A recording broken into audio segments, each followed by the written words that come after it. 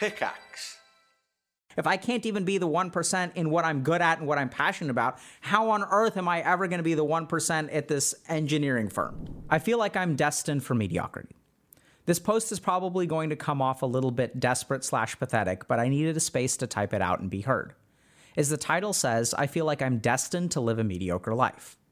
I'm a more creative mind person, and I get bored very easily doing monotonous tasks that don't allow me to express myself in any way. Issue is, in the real world, only the best get to make their dreams/passions a lucrative reality. And I've tried for so long to become the best, but I'm starting to think that my best will just never be good enough.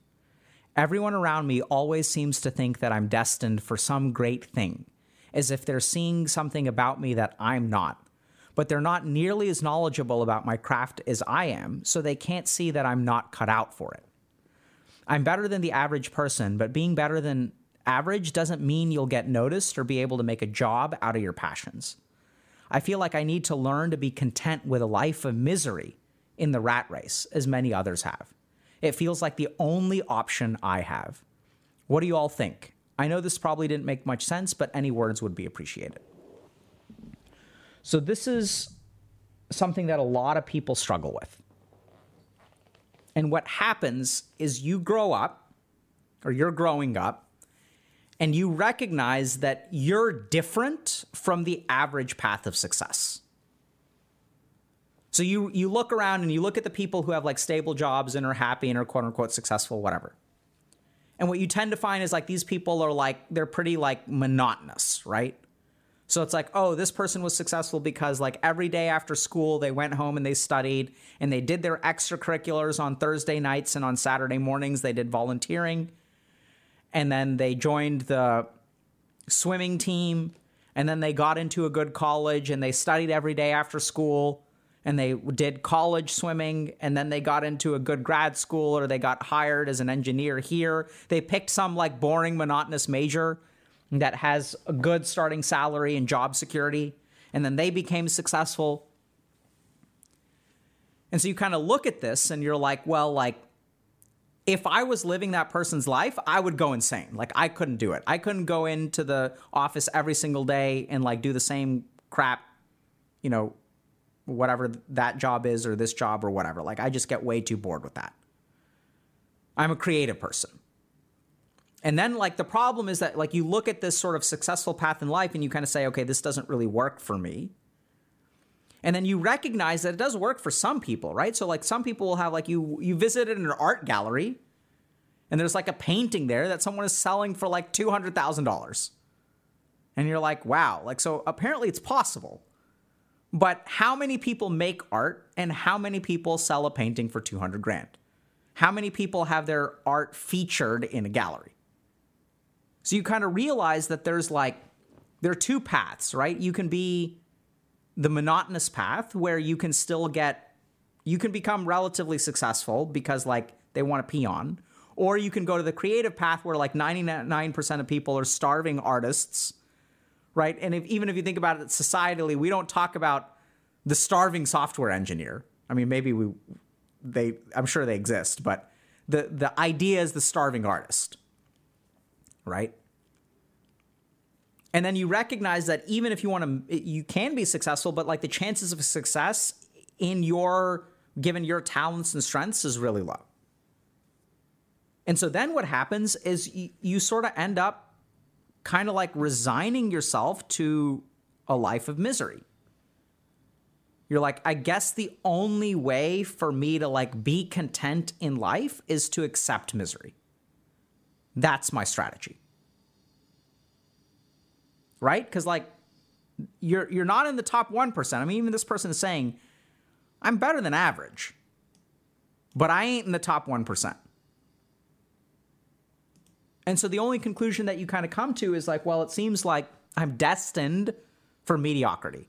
So what I'm going to do is learn to be content with a life of misery, be a part of the rat race. And since it's not my passion, I'm going to be destined for mediocrity. Because how can I ever be the 1%? If I can't even be the 1% in what I'm good at and what I'm passionate about, how on earth am I ever going to be the 1% at this engineering firm? So how do you navigate this? It's super hard. So let's understand a couple of things first.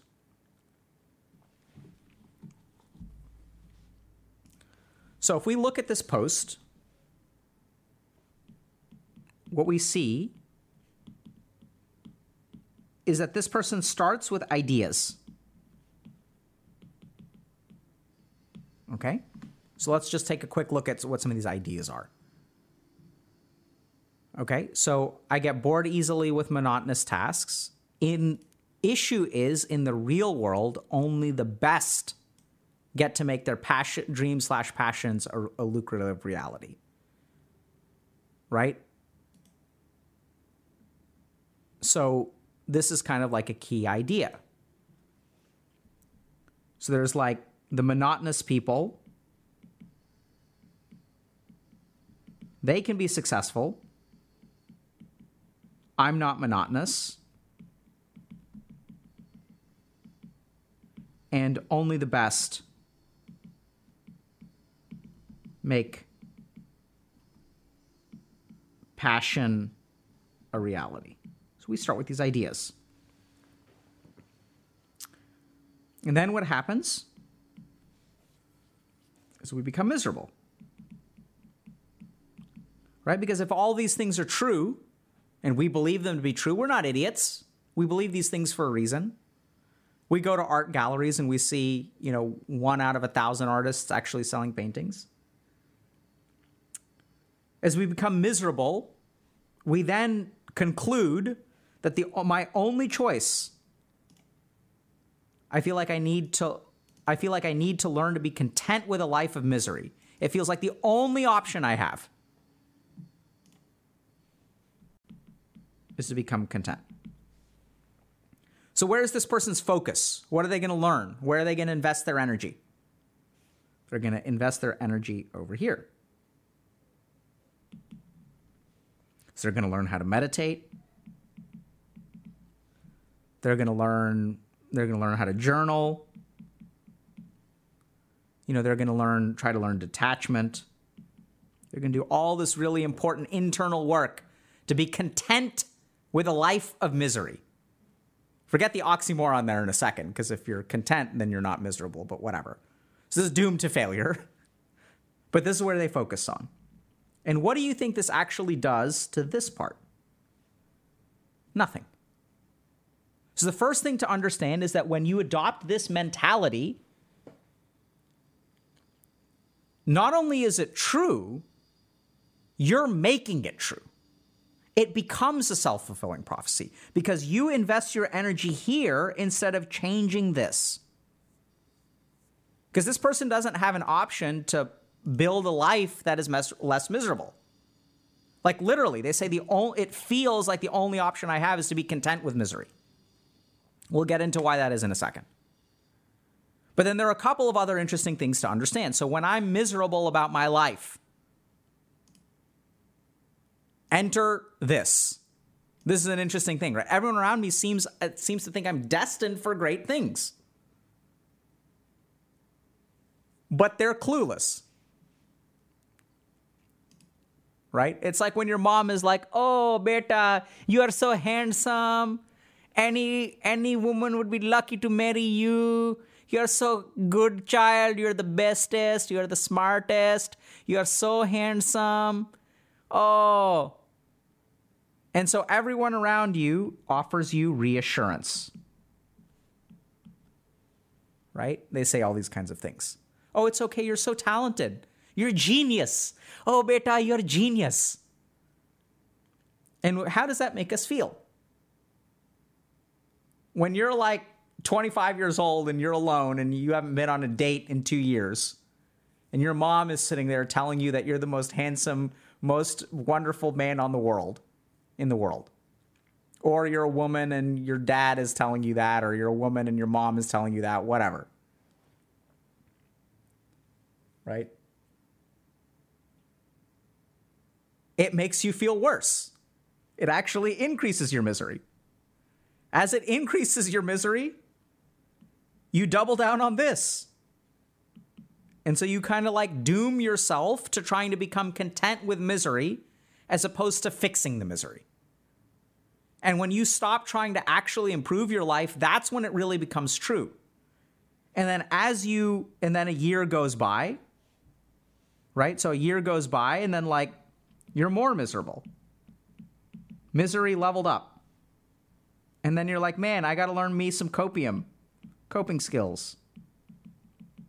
Be content. Meditate harder. I'm not meditating good enough. And the cycle repeats itself. Okay? So let's understand a couple of interesting things here. So why does this happen? Why do we resign ourselves to being content? Like, it's kind of weird, right? Because what we actually need to do is be, like, if we want to solve this problem, we don't want to, like, resign ourselves to being content. We actually want to feel kind of bad and use that badness to improve our situation in a weird way. So here's the thing. What do y'all think is the primary emotion that is controlling this person's life? Pay attention to the question. What do y'all think is the primary emotion? So people are saying self-pity, resentment, fear, shame. So now I'm going to ask y'all a different question. Doubt, shame, discouragement, jealousy, fear.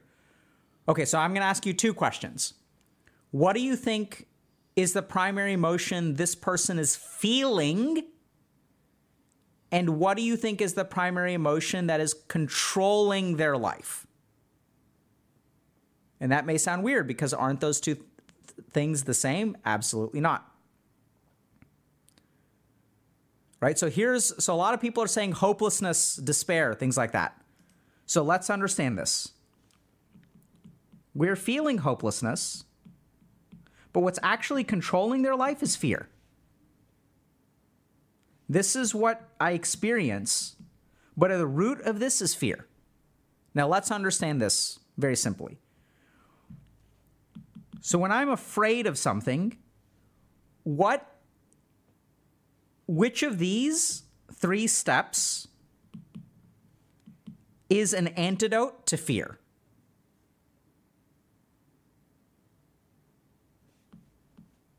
Right? So if I were to say ideas, misery, contentment.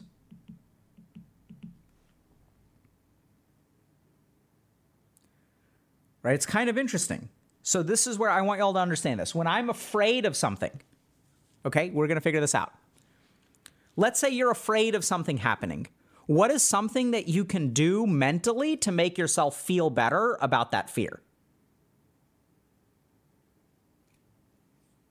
What do you tell yourself? So if I'm afraid that you can avoid it, right? So if I'm afraid that like I'm gonna fail this test, what do I tell myself when I'm sitting down to take the test?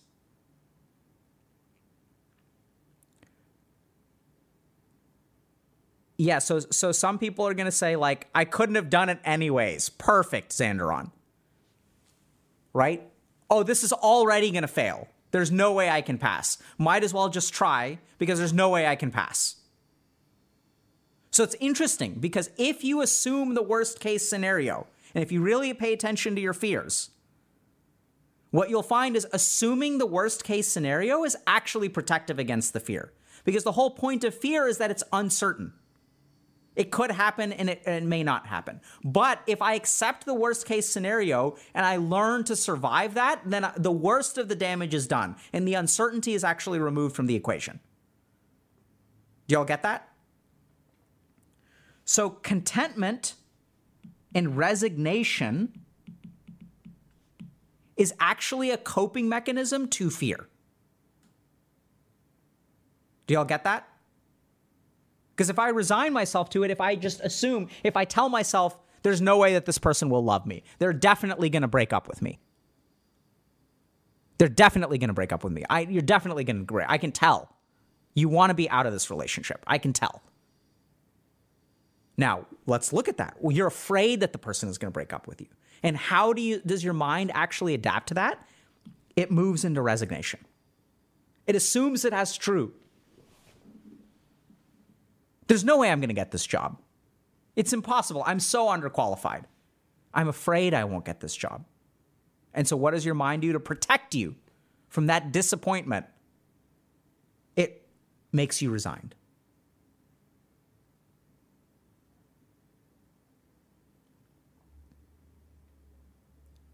And then the interesting thing is if you're afraid that someone's going to break up with you and you go talk to your friends about it and they're like, no, you're like the best person in the world. Like no one would ever break up with you. You're so beautiful. You're so amazing.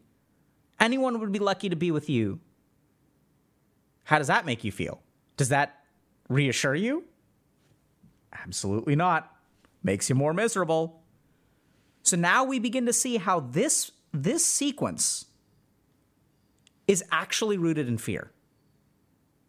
That the reassurance doesn't reassure. Reassurance makes you feel more miserable, makes you feel more resigned. Because the mind sort of has this thing where like, I can protect myself against the fear by being resigned. And this is not just humans that do this, right? So like you'll see this like in animals who give up as well. So like giving up is like a biologically conserved thing across species. There's no point in wasting my energy when the conclusion is fixed. Right? It's not just humans, like animals will give up too. So if you want to break out, and I know it sounds kind of weird, but it's like, I feel like I'm destined for mediocrity. What you've got to fix is the fear. The fear is at the root of all of this. You're afraid. Because here's like, let me put it to you this way, and y'all tell me if you think this fits. Only the best get to make their dreams or passions a lucrative reality. I guess I have to resign myself to a life of mediocrity and like doing some kind of monotonous task and suffer like everyone else. I'm going to rephrase this for y'all, and you tell me if you think this fits. You're not destined for mediocrity.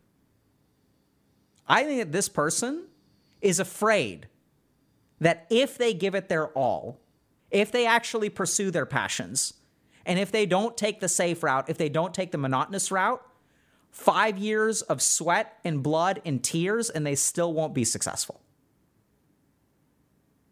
10 years, and they still won't be successful. They're terrified of taking the road less traveled and it ending them up like in the desert where like they're SOL.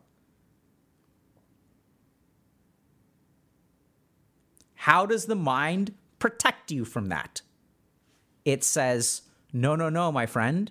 You are destined for mediocrity. Don't walk that road. It's an unsafe road. Learn to be content with a life of misery and join the rat race where things are safe. This is fear.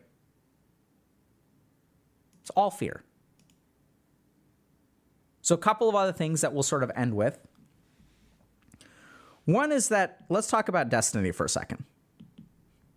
So destiny implies linearity, right? The whole point is that no matter what I do, I'm going to end up here. So like there's like a linearity to destiny. Does that sort of make sense? There's not, but this isn't what life is like, right? This is really what life is like. So I've got a choice. Do I want to major in engineering or design? Okay, I chose design. Do I want to work at a big firm or do I want to focus on my art for a year? Am I going to do an internship over here or a fellowship over here? Am I going to learn how to use this? Am I going to learn how to use Photoshop? Or am I going to spend some time painting? This is really what life is like. There's no destiny in life. I mean, there sort of is, but it's not like this. Because you have a lot of agency in life.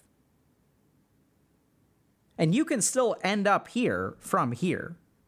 And so in a sense, like you can still, make a straight chain kind of like you did here. The key thing is, though, there's a lot of branches.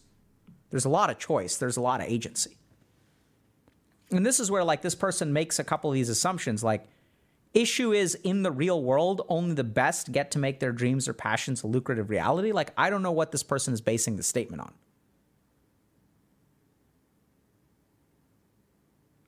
I don't know where this idea comes from. And if you're a creative-minded person, like, just to give you all a simple example, I was working with someone a couple of years ago who was very creatively minded. And they also like to travel. And so they're like, I'm not really sure, like, what job is for me. Like, I really like art, like, I appreciate art, but I don't, my favorite thing to do is, like, go to different places and see, like, local art. But I don't want to, like, make these, like, African portraits and stuff from Cuba and things like that. I just really like looking at it. And I'm very creative. I'm really good at, like, decorating and things like that. And so, like, how can you turn that into a job? So they did something really interesting. They moved to a city in the United States where a lot of people were moving to from another part of the country. And generally speaking, these people are wealthy. And so what they sort of discovered is that wealthy people don't like to have mass-produced art in their home. But also, like, wealthy people can't necessarily afford, like, a Rembrandt. So they started an interior design service where they, like, would help people decorate their new homes. And their big thing is, I'm going to source this with unique art from all over the world. That's fair trade. So you will get a unique piece of artwork that no one else in the world has. And it'll come from some, every piece of artwork has a backstory. So they traveled for a while. They took a bunch of pictures. They even bought a few pieces. And they came back, and, like, I kid you not, in this city, I know someone else who moved to the city recently, all of the interior decorators had at least a 3 to 6 month wait list to even get an appointment. And this person is, like, very happy now. It's wild.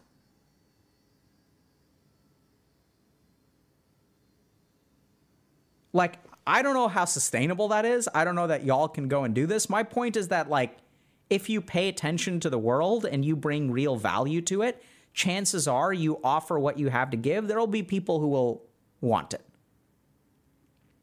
Right? So this is where someone in Hybrid Area says that can't happen for everyone. You are correct.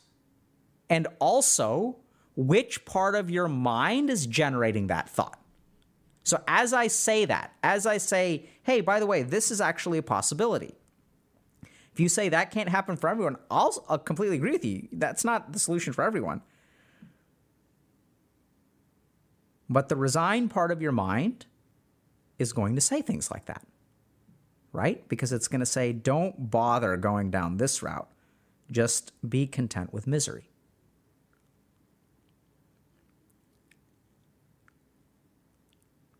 And this is where I'd say it's not the best that make their dreams or passion a reality.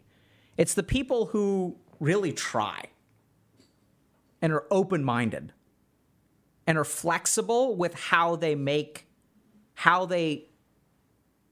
actualize what they're interested in. Because there's a big gap between I'm a creative person and I need to be an artist. Maybe you could be an interior decorator. Maybe you could do graphic design. Maybe you could make NFTs on GameStop's new NFT market. Who knows? Right?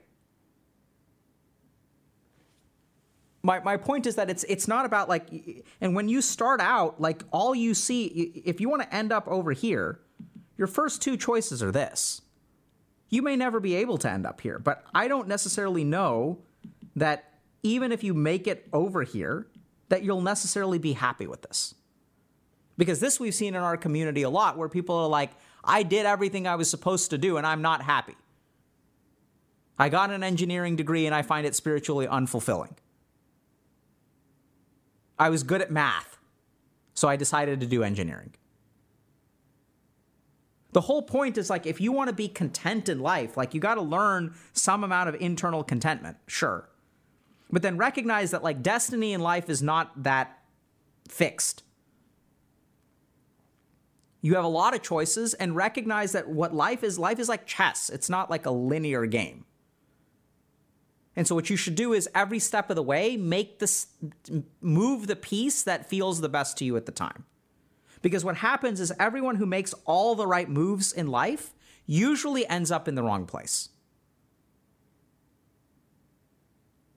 And so if you want to end up in the right place, what you've really got to do is be very careful about making, in a sense, quote unquote, the wrong moves, right? Like, oh, I like math, so I'm going to major in, or I'm good at math, so I'm going to major in something that I'm good at as opposed to something that I care about.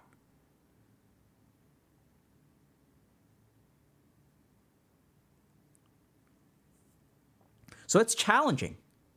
We oftentimes feel like we're destined for mediocrity. And it's not like